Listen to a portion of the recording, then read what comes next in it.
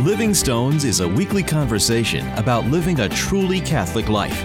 Deacon Harold Burke Sivers and Ken Hallenius help you deepen your relationship with Christ and His Church, discussing practical ways to grow in faith, participate more fully in the liturgy, and practice charity towards all. Hello and welcome to Living Stones. I am your co-host, Ken Hallenius, sitting in my studios here in South Bend, Indiana, and sitting across from me in the virtual studios at his home in beautiful Portland, Oregon, is the man who first used the term Kleenex as a generic term for a nose blower, Deacon Harold Burke Sivers. Hello, Deacon. Hey, Ken. And I'm still waiting for royalties, by the way, from all that. So I know, right? You put all that work into coining a beautiful phrase, and next thing you know, it's like nobody appreciates your hard work. Ugh, what a bummer.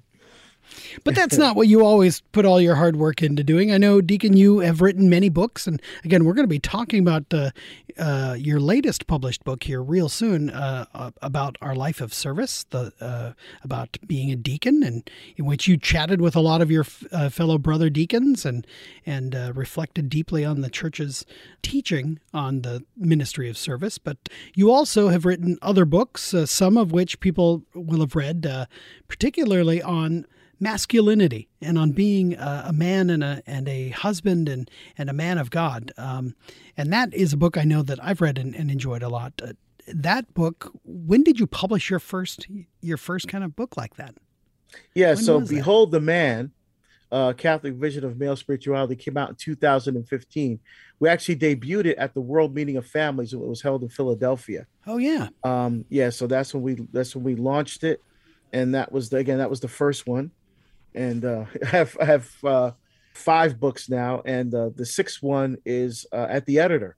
Should be coming out in the fall of this year. So Catholic Response to Racism. So yeah, and so now that book is done, and so what's your next one? Well, I'm gonna get through Lent first because I have a lot. Right? I have a lot. There's a lot. I mean, I'm just pedal to the metal for the next several months. A lot of engagements are being made up because of cancellations due to COVID back in 2020 and early 21. So I'm making all those up. It seems all at the same time.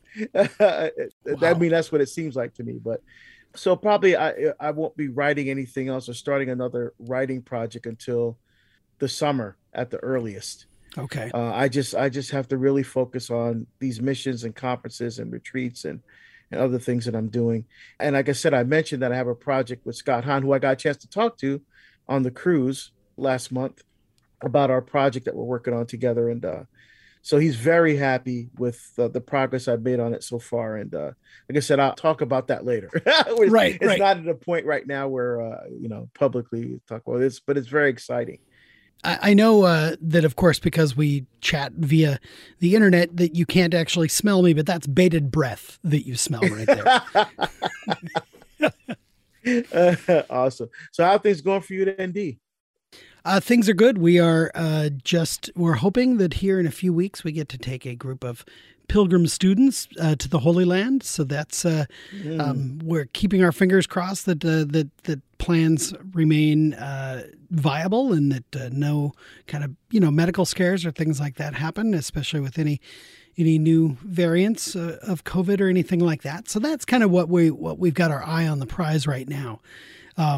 45 students or 43 students on pilgrimage is a wonderful opportunity to walk in the steps of Christ and the apostles, to read the fifth gospel, as they say, and it's a beautiful opportunity to reconnect with our faith and with the very land that Christ himself hallowed. So I'm really looking forward to that. Hope that continues, and keep us in your prayers, if you will. And of course, for all people that if you get a chance to make a trip like that, it will absolutely change your approach, your understanding, and your appreciation for the beauty of salvation. Yeah, absolutely. I couldn't agree more. And I can't wait to go back myself. I'm supposed to be making up a pilgrimage from 2020 to the Holy Land and to Aburamagao in May. Okay. And so I'm hoping that trip will go. Yeah. We have enough people signed up.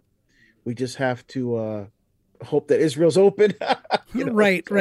So we'll see. And I hope the students do get to go from Notre Dame, because I know they've been disappointed because I know the March for Life, they didn't get a chance to go to that. So, Yeah. Especially for the seniors, this is their last opportunity. So I hope they get a chance to do some exciting things before they move on to the next phase of their lives. Yeah, absolutely. I heard from one of our students that's going, and she's like, when am I going to get a chance to do something like this where somebody else pays for it again? Yeah, that's true.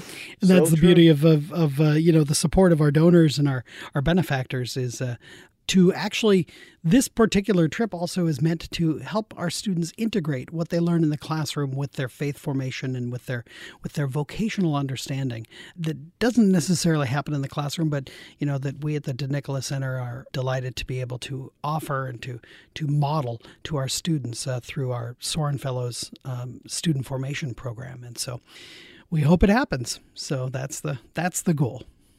Yeah. And just want to just real quick acknowledge, I forgot to do this last time, to acknowledge the passing of Alice von Hildebrand. Yes. She's became famous at first because of her husband, right. Dietrich von Hildebrand, but she was quite a formidable philosopher in her own right. And if you have YouTube, if people not sure who she is and just want a little flavor of her, there's a YouTube channel called the Hildebrand Project. Hildebrand, Hildebrand Project. Just head there and just take a look at a video of Alice von Hildebrand and get a sense of her approach to theology and to the faith, and just a beautiful soul, just a wonderful philosopher that I've gained a lot from. And I just want to acknowledge her passing and the repose of her soul.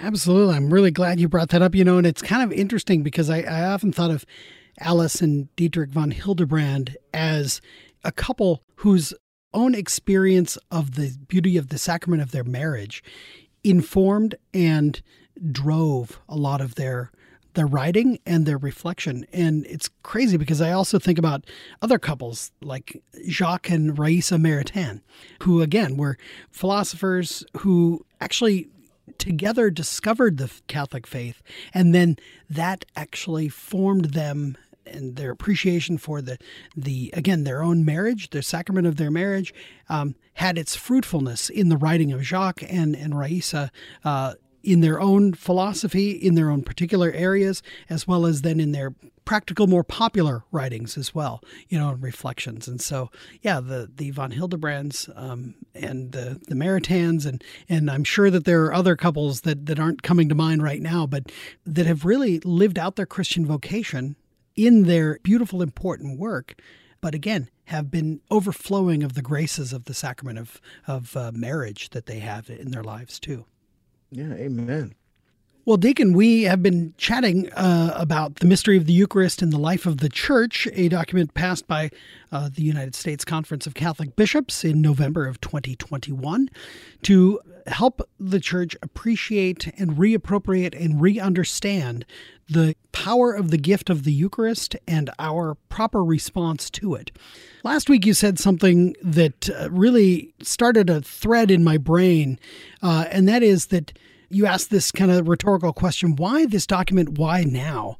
And you talked about the kind of recent Pew research that has shown that a great portion of Catholics don't actually believe what the Church teaches to be true about the Eucharist, how Christ is present, body, blood, soul, and divinity in the Eucharist, the real presence. One other thing that I thought of why this document right now is this is also our bishops doing exactly what Pope John Paul II called for when he said there needed to be a springtime of evangelization and a new evangelization, which is aimed at those who were formed in the faith, but who no longer understand, no longer believe what they were formed to understand. Maybe we didn't do a completely great job of forming our Catholic brothers and sisters in the first place to understand what the Eucharist is. That's what the bishops are doing right here in this document, is helping, again, to unpack and share the beauty of the Eucharist. So it's a practice of the new evangelization aimed at us who should already believe this, should already understand it, but who may be discovering it again for the first time, as it were. Yes, exactly. So we talk about the state of grace, right? We're not talking about like, oh yeah, is that next to Virginia? Something like that. No, it doesn't mean it's right, or the state of mortal sin. You're like, oh, which one is that? I don't want to live there. And it's true, you don't want to live there. So what is a state? Yeah. So the state comes it's ammonium in Latin, which means the state or condition of something. So pandemonium, Pan was the god of chaos and disorder. So pandemonium is the state or condition of chaos. Okay. Matrimony is the state or condition of motherhood. Matri is your mother. So when we talk about the state of grace, we're talking about the condition of grace. Okay. Right? So we're not talking about a physical place. We're talking about kind of where you are in your relationship with God. What condition is your soul in, if you will? Are you in good shape? Which means you're in that state of grace. You are living in God's love. You're fully cooperating and allowing God to form you and shape you into the person he created you to be, so you can truly be fully yourself. Or are you going down the road to, what was Father Larry Richards said, the song that sung over and over in hell, I did it my way. Man. Yeah. So are you not in a state of grace? You're not in a condition of God's love because you're in a state of myself. I'm the center of all meaning in existence, not God. I'm the center, and God's just out there. And God is love and all that, but that doesn't. So I can skip mass, or it doesn't really impact my life every day. That kind of thing. And I think too many of us Christians bought into that lie of the secular culture. And once again, the timeliness of this document on the Eucharist by the bishops, because I think it's a beautiful way to help form our consciences so that we can desire to more intimacy with the Lord, to be deeper in communion with him, right? That very beautiful Catholic word of being in communion with Christ and in the Eucharist. We look at paragraph 48, they quote from something the bishops have said before.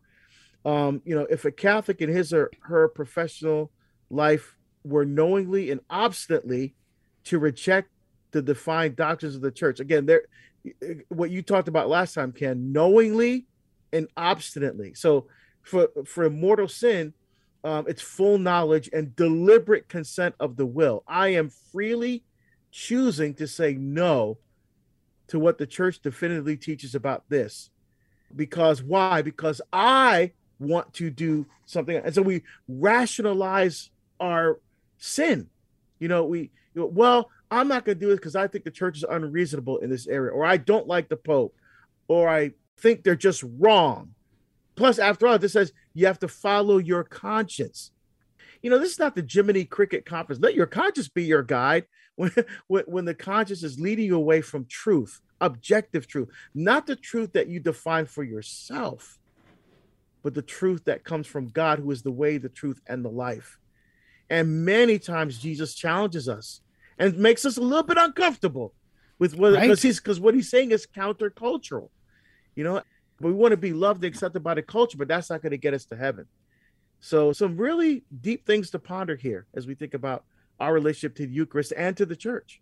Absolutely. I mean, and this is, whereas you mentioned before, somebody who is publicly known to be at odds with the church and to be teaching, proclaiming, maybe legislating that which is contrary to the church's teaching, that when that person walks then up for communion, it causes scandal, because it tells me as somebody watching this that person right there, even though they clearly don't believe what the church teaches about all sorts of things, they are going to go up and receive Holy Communion, which puts me in communion with them, which puts me as complicit with them in a way, because we are sharing the same Eucharist. And fortunately for us, the church, again, the bishops calling us to conversion, calling us to embrace the truths of the faith as lived in the experience of communion, as lived in the experience of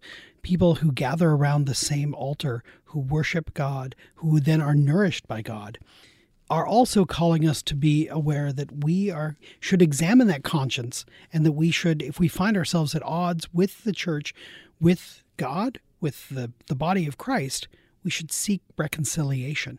And again, as they say in paragraph 50, we should not despair ever, even if we find ourselves in this state of broken communion, in this condition of essentially loneliness, because where I have put myself at the forefront.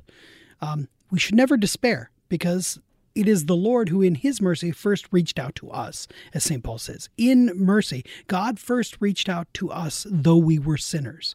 And he has given us a remedy, and that is the sacrament of reconciliation, which truly does put us back into communion with one another. Yeah, that's so true.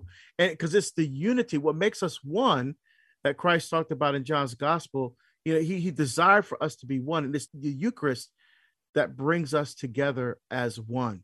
It's not what happens in the culture. What happens, they're thinking with the like mindset, but it's a very subjective mindset. It's not the mindset that brings together. It's actually a mindset that tears apart and rends asunder, because everybody's their own authority. Mm-hmm. Everyone's their own authority. So it's like Justice Kennedy in the Planned Parenthood versus Casey decision that speaks about, at the heart of liberty is the ability to define for one's own self, what truth is. That is ultimately destructive. It means we share nothing in common except the fact that we are self-defined. This is unfortunately the great sin of, at the founding of America too. Ultimately is this rugged, expressive individualism, I think, is the term that gets used. I know it's the term that my colleague and friend and boss, Professor O. Carter Snead, writes about in his book, What It Means to Be Human. Expressive individualism is at the core of kind of a flawed understanding of human anthropology, and a flawed understanding of what it means to be a created being in the image and likeness of God. Yeah, exactly. And often, in our weakness, we want to take the easy way out, because it's so easy to go to follow the dictates of the culture. And it's sometimes not so easy. Because why? Because our faith is the cross. Paul says, I preach Christ and Christ crucified. Yeah. And we can't live, just a life of pleasure and just seeking things that what's that? Epicurus. The Epicurus was the philosopher who thought that back in the time of Caesar, and actually he was an enemy of the state. And now we're talking about a real state, the country here. Right. Arrest Romans. Why? Because Caesar saw himself as a god. Remember, there was a pantheon of gods. And so, he really put himself at odds because he didn't believe in anything supernatural. He didn't think anything beyond the created world. So his whole thing was just be a good person, just live, just be good, seek those things that give you pleasure, minimize those things that give you pain, and have a bunch of friends. That was Epicurus. That's very much the thinking that's going on in the culture today. But without anything to unify that, right? Then everybody defines for themselves what it means to be good. So I can have an affair and cheat on my wife, but you know what? It's not hurting anybody. So it's good that I'm not hurting anybody, right? Because as long as they don't find out about it, right? You see what I'm saying? Right. You can rationalize any kind of sin, any kind of behavior, and because it's not rooted in anything deep. It's not rooting in anything that's solid. That's why Jesus says, if you follow my teachings, you're like a person who built their house on a strong, solid foundation. If not, if you don't build it on the foundation of Christ, what happens? You get washed away. And that's what's happened to our young people. They are washed away. Their house, the ground beneath the foundation of their lives are eroded away by moral relativism and by the woke culture and by deplatforming and all these other things that the culture is using basically to destroy our faith. Yeah. And what underlies all those is the statement, I need to define my own truth, right? Ultimately, it comes back to that expressive individualism that undermines communion with one another. Yeah. Yeah, absolutely. Absolutely. Section D here, or part D of this section, is food for the journey. The Eucharist is that which feeds us, which nourishes us, so we've already talked about how it heals us. Now we're going to talk about how it actually helps us get on our pilgrim journey. So they say that the growth in Christian life needs the nourishment of Eucharistic communion, the bread for our pilgrimage until the moment of death, when it will be given to us as viaticum. Viaticum is that which goes with you, to go with. Is Eucharist received at the extreme of life, at the end? That is that which carries you through. It's that last little nibble before you taste the bread of life in heaven at the heavenly banquet. And the bishops here write about various American first young saints, young blesseds and saints that have relied upon the Eucharist as models for us. So they speak about Blessed Carlo Acutis in paragraph 52, the young Italian teenager who created a wonderful a display, a traveling display that I've seen at my own parish of Eucharistic miracles around the world. And he did this because he himself was sick and couldn't go to the various Eucharistic miracle sites. And so he started to catalog them and made a beautiful internet website that is devoted to the Eucharistic miracles. And again, then some of that now is a traveling display that makes its way around the United States. And we had it at my parish, St. Joseph, before COVID. And it was a wonderful opportunity to see the miracle of Lanciano and, the Bolsena and various miracles surrounding the Eucharist. And that was out of his love for the Eucharist proper. He also then writes about the bishops write in paragraph 53 about St. Jose Sanchez del Rio, who was a Mexican teenager who had the Eucharist smuggled into him when he was in prison for being publicly Catholic. This was during the Mexican Revolution when the church was definitely, illegal. It was the church was persecuted, and all Jose Sanchez del Rio had to do was to renounce his faith, and they would have let him free. But he refused to do so. And it was the Eucharist smuggled into his cell that actually nourished him until the point of his martyrdom, when he was actually killed by the Mexican government. These are wonderful examples to our young people of the power of the Eucharist to build your life around and to help give your life true meaning of love, and to be a sign of love for others. I talk to young people, even priests, young priests, and they talk about their experience with going to like a Steubenville conference or something like that, and they have this experience of the Eucharist in a very deep way, and it did something to them. When they opened themselves, and they encountered the Christ in that sacrament. It really set them on a course and direction, toward the priesthood, or toward religious life, or toward marriage, or it's just so. I think what's more inspiring to me is to see the joy that they have. Yes. The joy from knowing that they've encountered Christ in that sacrament, and that they're living in that love, in that aura that flows from Christ in that sacrament. It's just I know for me, maybe not as it's happened to me, but not in that way, not like but just in a deeply personal way, interiorly. Yeah. Again, it's the things that I'm doing now, never in my life would ever imagine I'd be doing. But it's all because of time I spent before Christ in the Eucharist.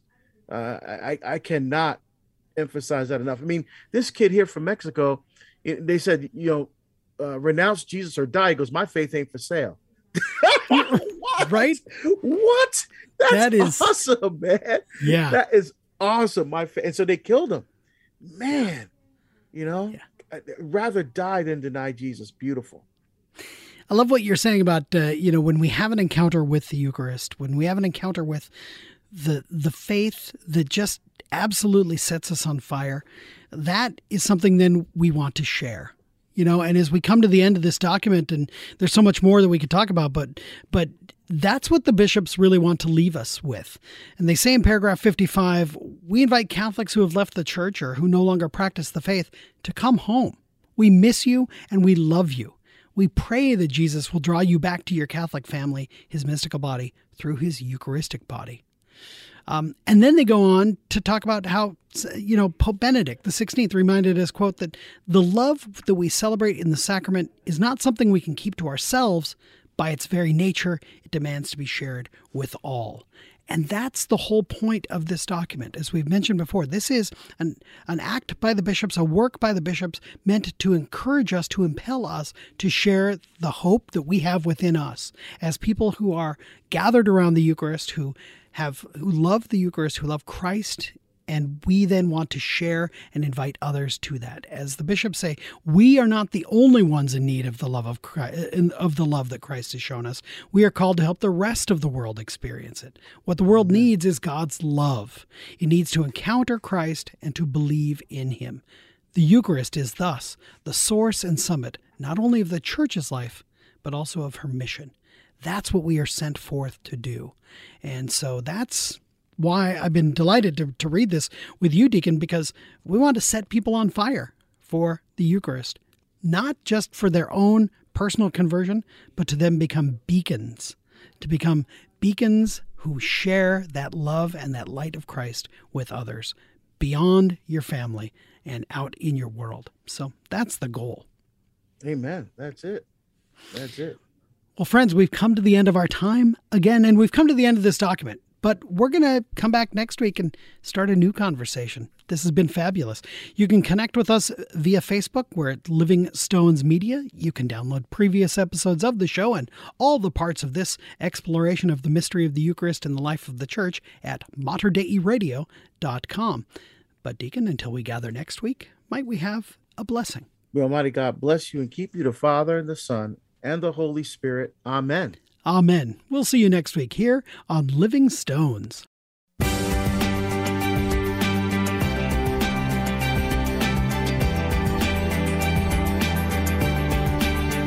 You've been listening to Living Stones with Ken Hallenius and Deacon Harold Burke Sivers.